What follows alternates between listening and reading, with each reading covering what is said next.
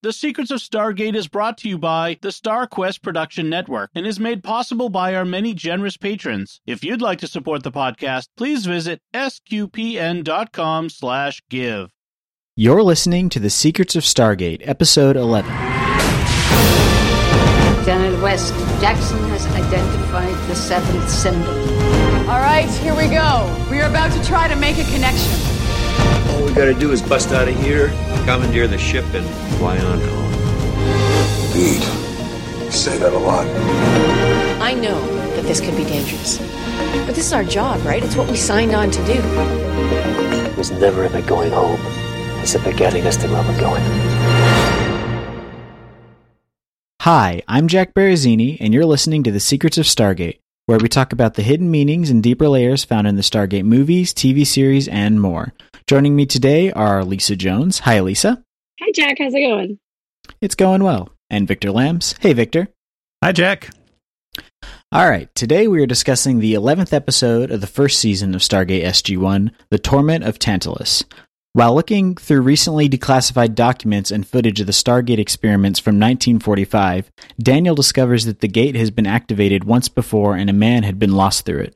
Daniel visits Catherine Langford, who we last saw in the Stargate film. She reveals that the man who was lost through the Stargate was Ernest Littlefield, a scientist on the project who worked under her father, and that Ernest was also her fiancé. The SG-1 team, along with Catherine, travel to the planet where they meet Ernest, who is both aged and naked. On the planet, named Heliopolis, Ernest shows them a room in an ancient castle with 4 alien languages inscribed on the walls, and a device that displays a holographic book in what appears to be a universal language made up of atoms. They posit that the book contains the secrets of the universe, and Daniel becomes obsessed with deciphering it. Meanwhile, a massive storm hits the castle and it starts to crumble. Jack, Teal'c, Catherine, and Samantha attempt to restore power to the DHD, but it ends up falling into the sea as the castle crumbles. They attempt to use the power source from the holographic book, much to Daniel's chagrin, but they are unable to break into the device. Fortunately, they end up being able to channel a bolt of lightning into the DeLorean and return to 1985. So, yes. Yeah, it's or otherwise known as, Dr. Jackson commits treason again. Yeah. Didn't we just say last week, like, when is he gonna figure out this whole military chain of command thing? Yeah. I want to know how much longer they're going to put up with his erratic behavior. About 7 seasons. No, just Yeah. Yeah. So, what were your thoughts on this episode, Lisa?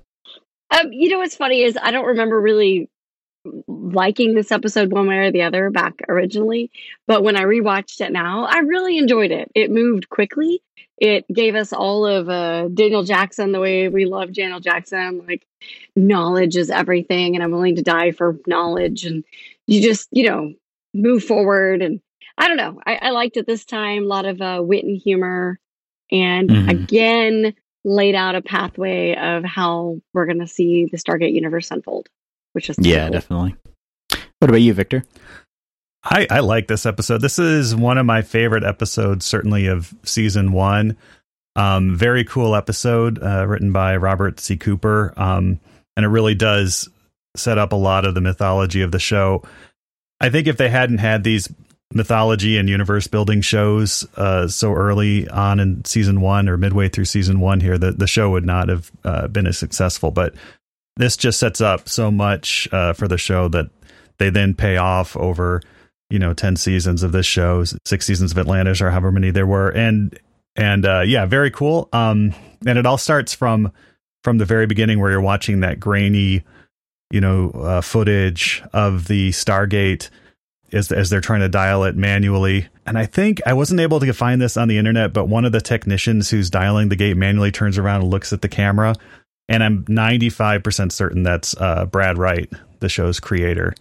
Nice. As in a cameo. He's been in other episodes as a cameo. And again, I'm very glad that by this point in the show's run, he had established his firm anti-nudity stance, because that would have not been. I mean, it's bad enough when it's never mind. But come on, it would have been edgy, right? Edgy, yes. Yes. Yeah, equal time. Yeah. But no, I like this episode a lot. It's very cool. You know, it gets into what I love most about the show, which is the mythology, as well as the kind of like, you know, technical, jerry rigging they have to do to get things to work. And so it pushes all the right buttons for me there. Yeah, definitely. I liked that about it. I liked that it didn't spend any time on, there wasn't really any sort of pointless filler in this episode. There wasn't really a B plot. I mean, I guess Catherine working with finding out about Ernest and everything, and kind of how they pick up their relationship. That's kind of the B plot, but it's so integral to the main point of the story that it doesn't really feel like they had to fill any time with anything. And I liked that a lot. And I just like the whole, like the vibe you get at the beginning with the old grainy footage and like the 1945 stuff. Like I want to see like a Captain America style Stargate show or something like that, where you get more stuff from the past. Yeah, it was Origins and it wasn't good. Yeah, that's right.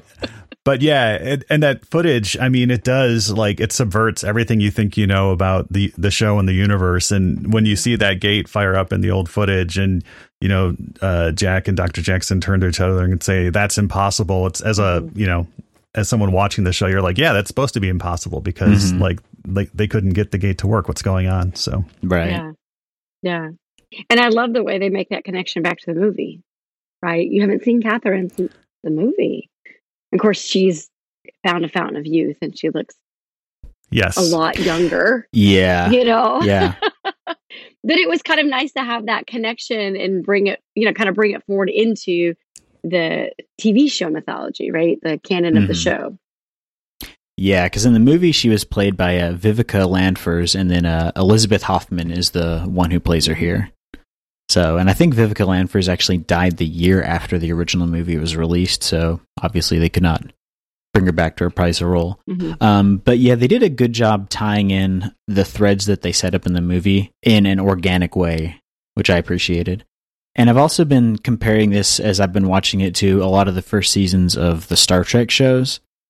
And this show, it's doing the things with the mythology episodes and also the standalone episodes, which Next Generation didn't have to do as much because it already was working off an established franchise.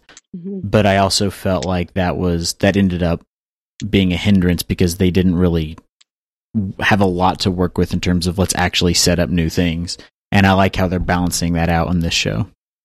Yeah, and so you mentioned Elizabeth Hoffman, very good performance from her. Very easy to imagine this episode being a complete train wreck if, you know, the other guest star we had, or I shouldn't say star, but actor we had in this episode wasn't a phenomenal actor. Keen Curtis brings a lot to the role. I mean, I can't imagine anyone else in the role, and he plays it with the right amount of, like, you know, pathos and comedy and stuff, and it's just easy to imagine this being a complete disaster if for example we'd gotten Dom DeLuise in that role, but I can't imagine that one. Yeah, or you know, it's an impossible part to play, and he just does an excellent job. And you haven't seen him in much, but he was I think mainly known as a stage actor, who did limited TV and movie appearances. Yeah, he really did a good job portraying that character, which I feel like when you see the kind of castaway out of society for years and years kind of character, they usually do it one of two ways, where they're completely like violently insane, or they just play it for comedy. And I feel like they did a really good job walking that line here. I do too, because they do acknowledge several times that it's been 50 years. And so they don't walk through and expect him. I mean, he's not so far gone that he can't interact with them, but at the same time, he's not just, oh, hey, haven't seen anyone for 50 years.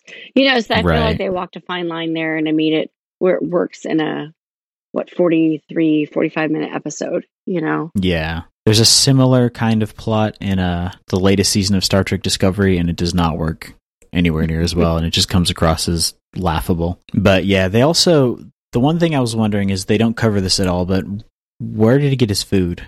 Because that place seems to be pretty desolate. You know, we talked about that in Brief Candle too, remember?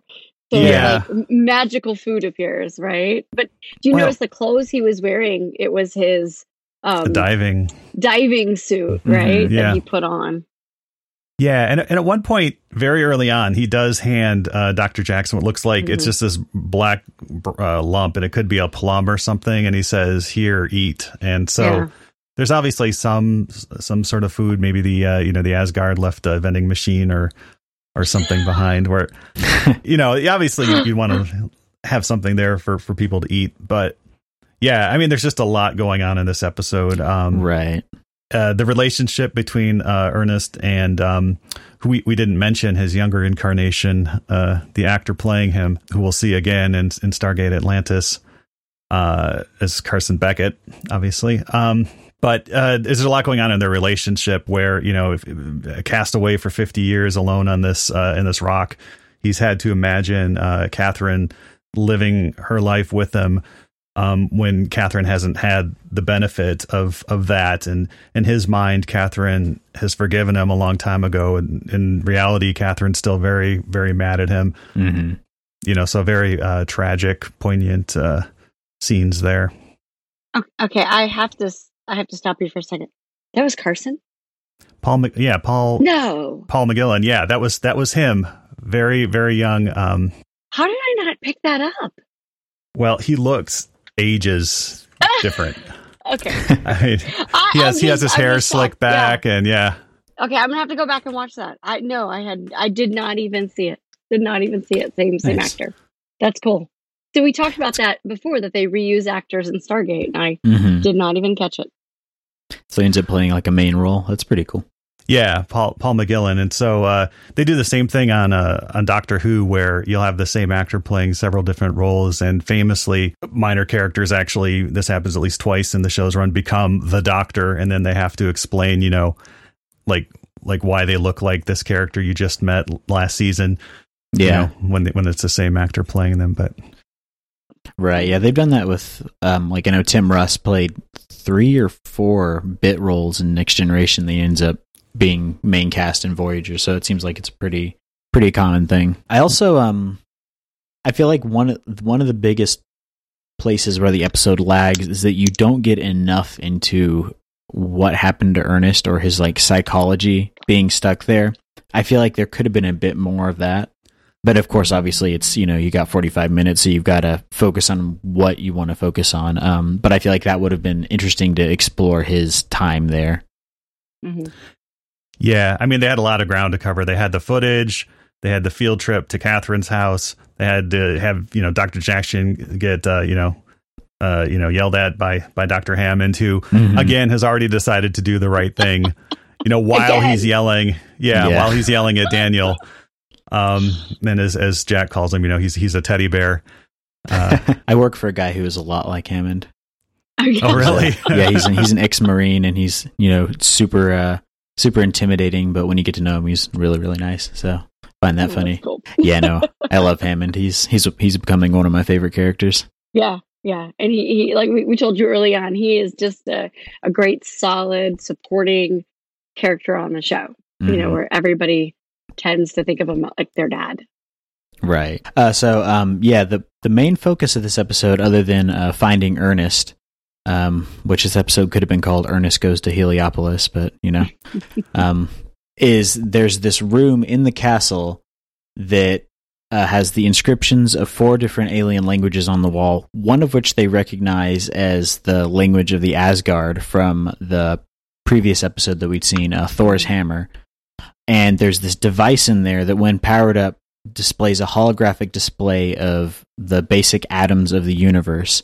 And Ernest and Daniel talk about how this it appears to be a universal language used by these 4 different alien species, and that it must be some sort of book that contains the secrets to the universe or something like that. And I think that's all great, but there's no indication in the room itself that this book is anything like that it's like the Encyclopedia Galactica.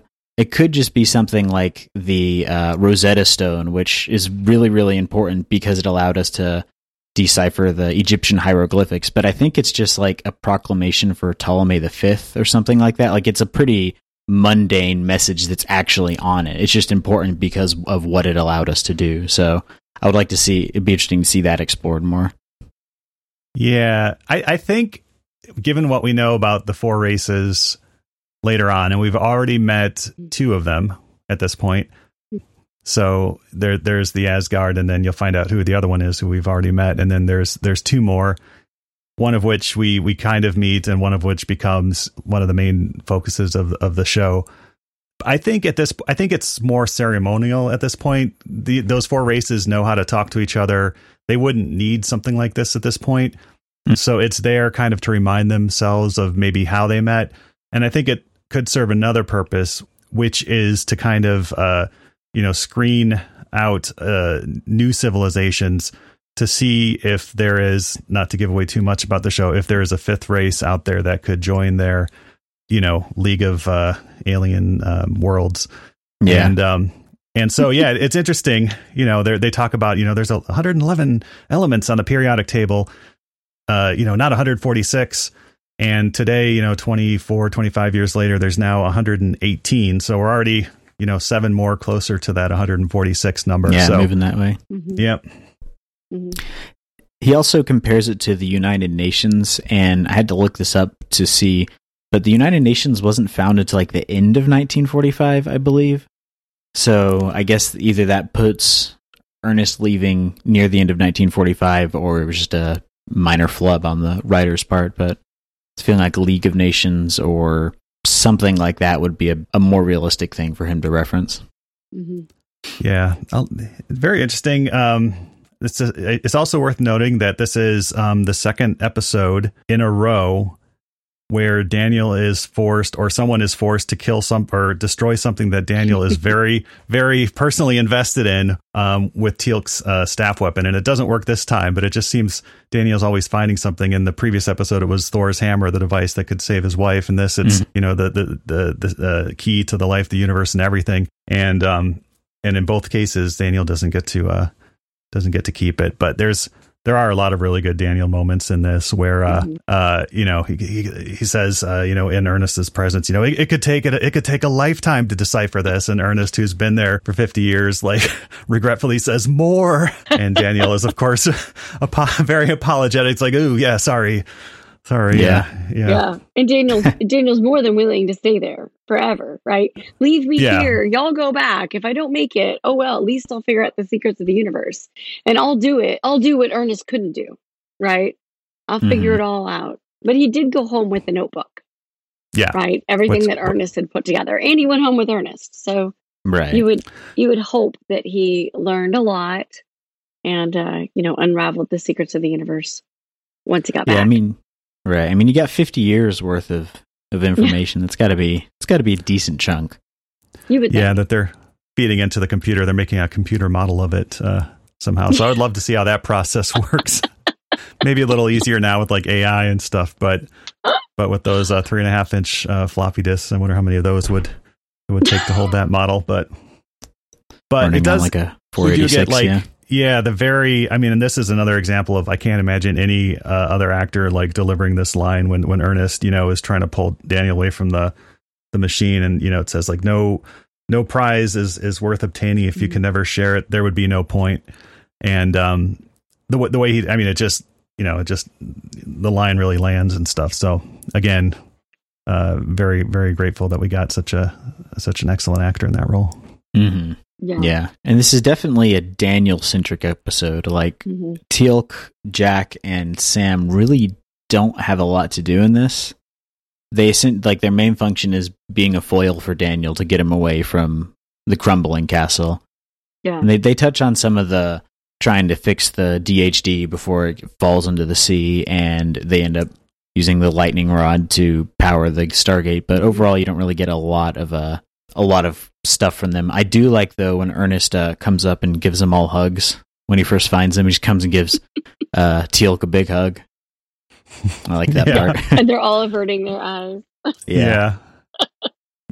And of course, we have to remember the 2 integral members of the team who gave their lives for the success of the mission in this case, and that's Maup and Fred, the 2 remotely operated vehicles. Maup, who we all know goes through, but Fred is the thing that just carries their stuff whenever they're off world, and they're both cannibalized for their electrical components in this episode. And we also get introduced to one piece of SG Stargate Command technology in this. They mentioned that they've launched a survey balloon, which is, I think, the first mention of like a UAV or one of their unmanned aerial vehicles that they'll make, obviously in a different form factor, but make a lot of use of those later on. So, and this episode was important. Also, you said that Jack and Teal'c and Sam didn't have much to do, but in one hand, Sam figuring out how to dial out and how to fix the gate, right? How to power the gate. That was huge because that's I hate to say a recurring theme, over the next few years, but it really is. There's always going to be a problem with the DHD. There's going to be a problem with the gate. And so this was kind of the first time that they had to solve that problem. And I did kind of cringe that it was Jack that figured out, we just use the, use lightning, right? I mean, I'm sitting there that thinking, Ben Franklin thing. Really, Sam? Like you couldn't? I mean, like you said, Jack, in the beginning, like the whole Back to the Future, 1984, the lightning strike, the power of the I can't think of the car's name, like what the car was. The DeLorean. The DeLorean, yes. Yeah. I mean, it was the same kind of thing. So I did kind of cringe. I'm like, the scientists didn't figure that out. Jack did, but it was an important aspect of the show because it was the first time that they had to find an alternate power source to power the gate and how to dial manually, and that that does come into play quite a bit, as we move forward. It's very jarring, too, to see Sam look at a broken DHD and say, I have no idea how to rearrange these crystals, because in 3 or 4 seasons, she's going to be like, ring transporting up to a Gould mothership and like pulling crystals out and making it, make espresso instead of, not that maybe, but, or finding like Gould weapons and just going, mix, pulling out the crystals and stuff. Right. So yeah, that was a little jarring. But we do get a very good exchange between Jack and Teal'c where Jack is like, okay, basic survival training. Like, what have we got? What do we need? Teal'c's like, we have the Stargate. We need the dial home device. It's like, thanks, Teal'c. Yeah. Okay, not you. Yeah. Mr. Literal. But, and I also really like the interplay with Catherine because they didn't have to introduce her to all the characters.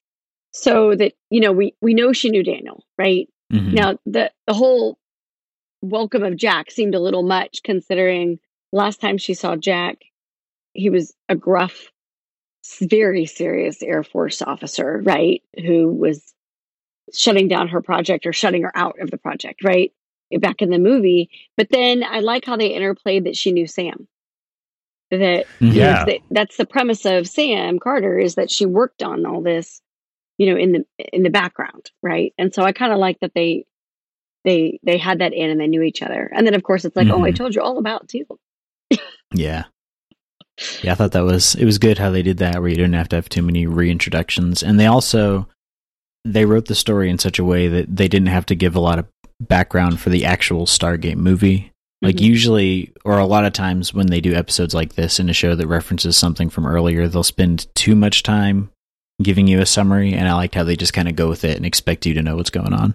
I would say I think that's what I liked watching watching this episode now that I've seen, all of the seasons versus when I watched it in the beginning, was that I realized how really well it did at setting up so much in the future.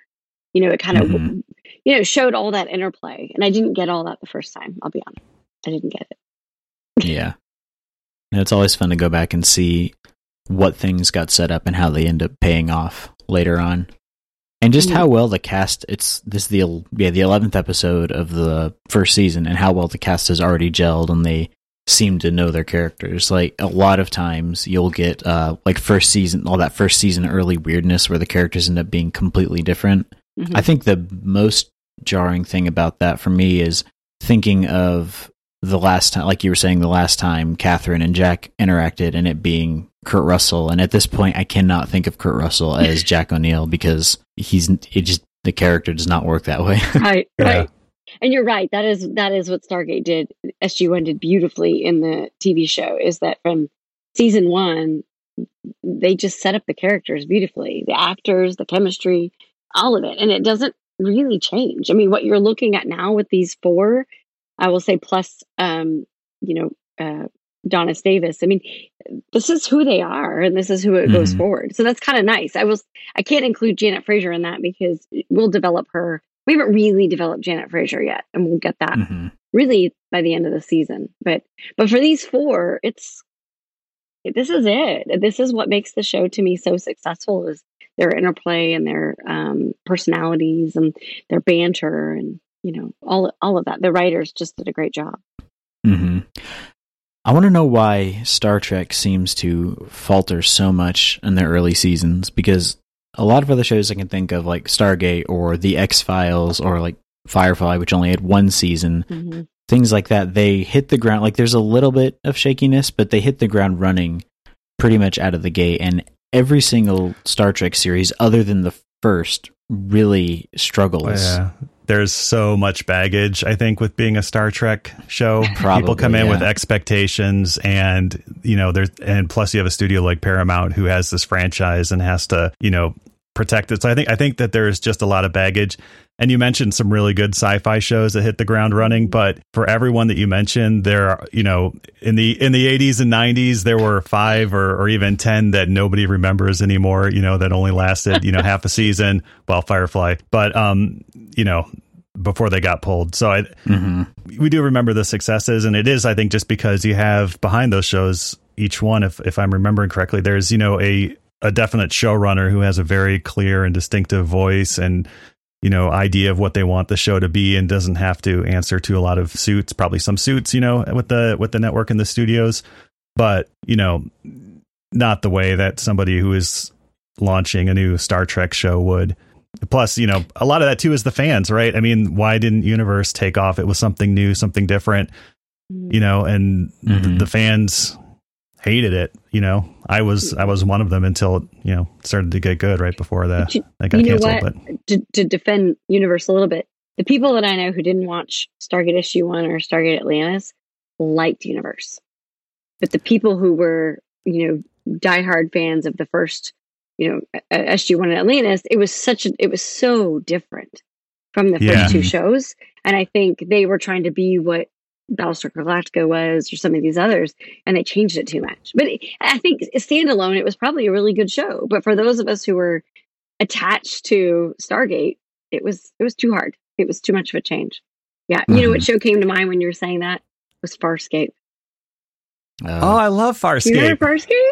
I was going to look it up. It was on either before or after SG-1 at some point. I don't know if I got to Google it. It was like either the Sci-Fi Friday night. I can't remember. Yeah. And of course, we see Ben Browder and Claudia Black later because they joined Stargate. But it was just kind of, I never really got into Farscape, I'll admit. But that's what I thought of when you're talking about shows.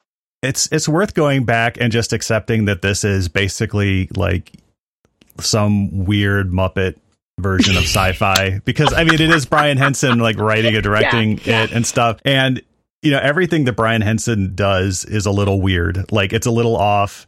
It's a little like, this is like not really normal, but it's an acquired taste, and give it another chance, I would say. But it was largely concurrent with but yeah, I mean, the other shows, like, you remember Dark Matter, Continuum, Killjoys, although Killjoys, I think, was doing its own thing, like it or hate it. But, a lot of these shows, they just didn't have a distinctive, voice behind them. And they just kind of, since all things 90 are popular again for the youngers, like the teens, I have teens. So 90s is very popular, right?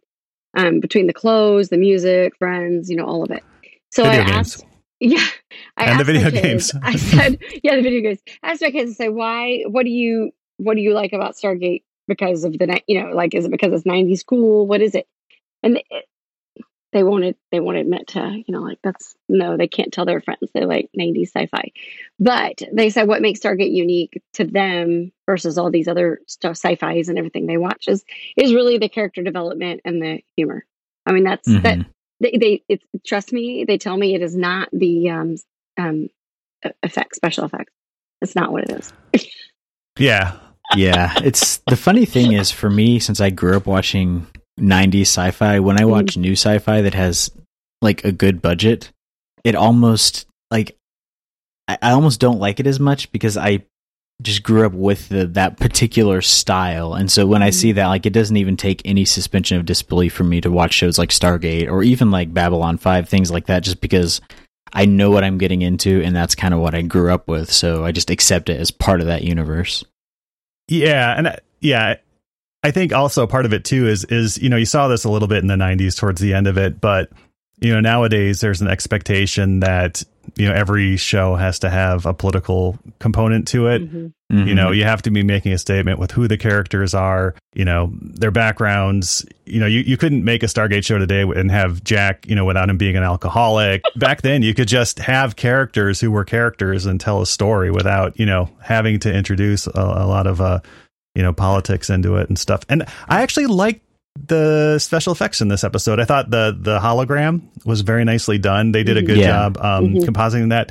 And it actually, like, there's really convincing film grain on the you know, the computer generated stuff that makes it sit really well with the rest of the they integrate it all well, and they even do with the holograms, like you get like light cast, which is hard to do. So it's cool they did that. But yeah, what you were saying about the characters, that's one of the reasons I have such a hard time getting into a lot of modern TV shows, is because everybody has all this.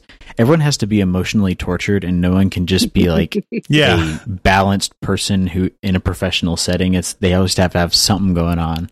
And they have to hate each other too for some reason. I mean, you know, we watched Stargate Atlantis with you know, our kids, and you know, it's like, gosh, this show's really good. It's like people aren't yelling at each other; they're all working together as a team. It's kind of like, you know, what they see reflected more. I mean, can you imagine going to work in a place where everybody is like hating each other, trying to undermine each other, trying to shove each other out of airlocks or whatever? You know, that's not life. I mean, if it is, you know, get a different job, because you know that shouldn't be what you're, you know, experiencing. Yeah, right. That was the problem with Picard. Is there's like 4 or 5 principal characters, and every single one is like an alcoholic or has like a horrible traumatic past or has all this stuff going on, even including Picard. And it's like, I don't sit down and watch this science fiction show about the future and feel happy. I just feel depressed. Like, it's not what I want out of my sci-fi. Like, I think it says a lot about the people writing these shows too. I mean, what you get with Stargate, and you know, this is one of my soapboxes here, is I think you had very like happy, energetic people who just wanted to tell cool stories with cool technology, and they would get together in a room and just bounce cool ideas off of each other and just hang out. And that's who their characters were. I mean, you want to hang out with, you know, the characters of SG-1 and Atlantis, and you really don't want to hang out with anybody on Picard. Right. Well, and you get the background stuff in the interviews, and the actors all say they all liked each other. There wasn't any drama on set that you heard about. I mean, it just, like you said, it seemed like a good atmosphere. They all stayed together for the most part for a long time. You didn't have a lot of in and outs and people moving around. So I think that's reflected in how they tell their stories and what's on screen. And I think that's what people like about the shows. I know this is turned from talking about Torment of Tantalus into just overview of 90s sci-fi versus modern sci-fi in general, but that's completely fine. But you get shows like this, I think, are going to last despite the dated effects or, you know, some dated things are going to do. Yeah, because you like the characters, and that's really what every TV show is about. Is the characters and the stories. And I apologize for going full grumpy old man or Andy Rooney in this episode. You ever notice how on science fiction shows today, it's not about the science or the fiction? Why do the characters all hate each other? Is this what people want to see? But yeah, apologies for my bad Andy Rooney impression too. But no, I mean, shows like this do last because they're fun to watch. And in my experience, you know, if people have fun making a show, it'll be fun for the audience to watch. And and that's, if people aren't having fun making a show, if they feel that they're making a show, you know, for any other reason than to have fun and have the audience have fun, then, you know, that'll show in the final product as well. Yeah. And that's why we're sitting here a couple of decades after it aired talking about it, right? Yeah, because definitely. they enjoyed what they were doing. 7 elements later on the periodic table, here we are. Yeah. We'll have to see how many years later till we get to 46 or 146. Yeah. One thing we haven't touched on, which Victor, you said you really liked mythology, setting it up. Okay, so the title of this episode, Torment of Tantalus. How did you feel about them talking about who Tantalus was and what this was about? I felt like it was a bit forced, because that's not really what happened with Tantalus. I feel like they could have picked a better metaphor. I mean, it's a great title. I love when science fiction shows have these mythological titles, like old Star Trek. I think even old Doctor Who would do that thing where they'd have a lot of allusions in their titles. So I like that aspect, but I feel like his comparison was a bit of a reach. Yeah, it's here's the boat, here's them, and they kind of just missed it. Yeah, I mean, the point isn't temptation or striving for something that you can never attain. You're being tortured because you can't have a drink of water. I mean, your feet are wet all the time. I mean, it's you can't really make it into a bigger. Yeah, you can, but it doesn't work if you try to make it into a bigger existential point than just no, you're just being tortured. That's the way I read it. So do you think that using Heliopolis would have been a better title for this episode? I don't think so. I think Jack said it best when it's Ernest Goes to Heliopolis would have been probably the best title for this episode. I have one, I'll call it a hiccup, and that is at the end of the episode when they talked about that if the Stargate fell into the water and the bottom fell of the castle, that they wouldn't be able to dial in, that remember they tried to dial back in and it wouldn't engage, Chevron 7 will not engage, right? Or lock. And so, but we see, spoiler alert, right? In further seasons where you can dial into a gate that's underwater or in ice or in Naquadah or, whatever. So I that was my only, as the episode ended, I was kind of okay, I didn't. My husband said it. He says I have to give him credit if I say this. So, that was one of those things that I think that was for now, but then in a couple of seasons they're like, well, what if, right? What if we can dial a gate that's underwater? Something like that. Nice. Yeah, it's one of those, or do they call it on TV trips, early season weirdness or whatever? Mm-hmm. Yeah. And we get the best Stargate SG-1 episode title coming up when that does happen, and it's called Watergate. Watergate. Mm-hmm. Yep. Yeah, season 5, nice. I want to say. Yeah. With a star from Star Trek. Yeah, The Next Generation. Yep. Mm-hmm. Oh, nice, awesome. Well, what about you, Victor? I just wanted to say this place used to be pretty sweet, but it's seen better days, as Jack says. Nice. Before we go, we'd like to take a moment to thank our patrons who make it possible for us to create Secrets of Stargate, including Joey F., Michael B., Daniel R., Justin P., and Margaret Q. Their generous donations at sqpn.com/give make it possible for us to continue the Secrets of Stargate and all the shows at StarQuest. You can join them by visiting sqpn.com/give. Be sure to follow us in Apple Podcasts, Google Play, Stitcher, TuneIn, Spotify, iHeartRadio, or on the SQPN YouTube channel.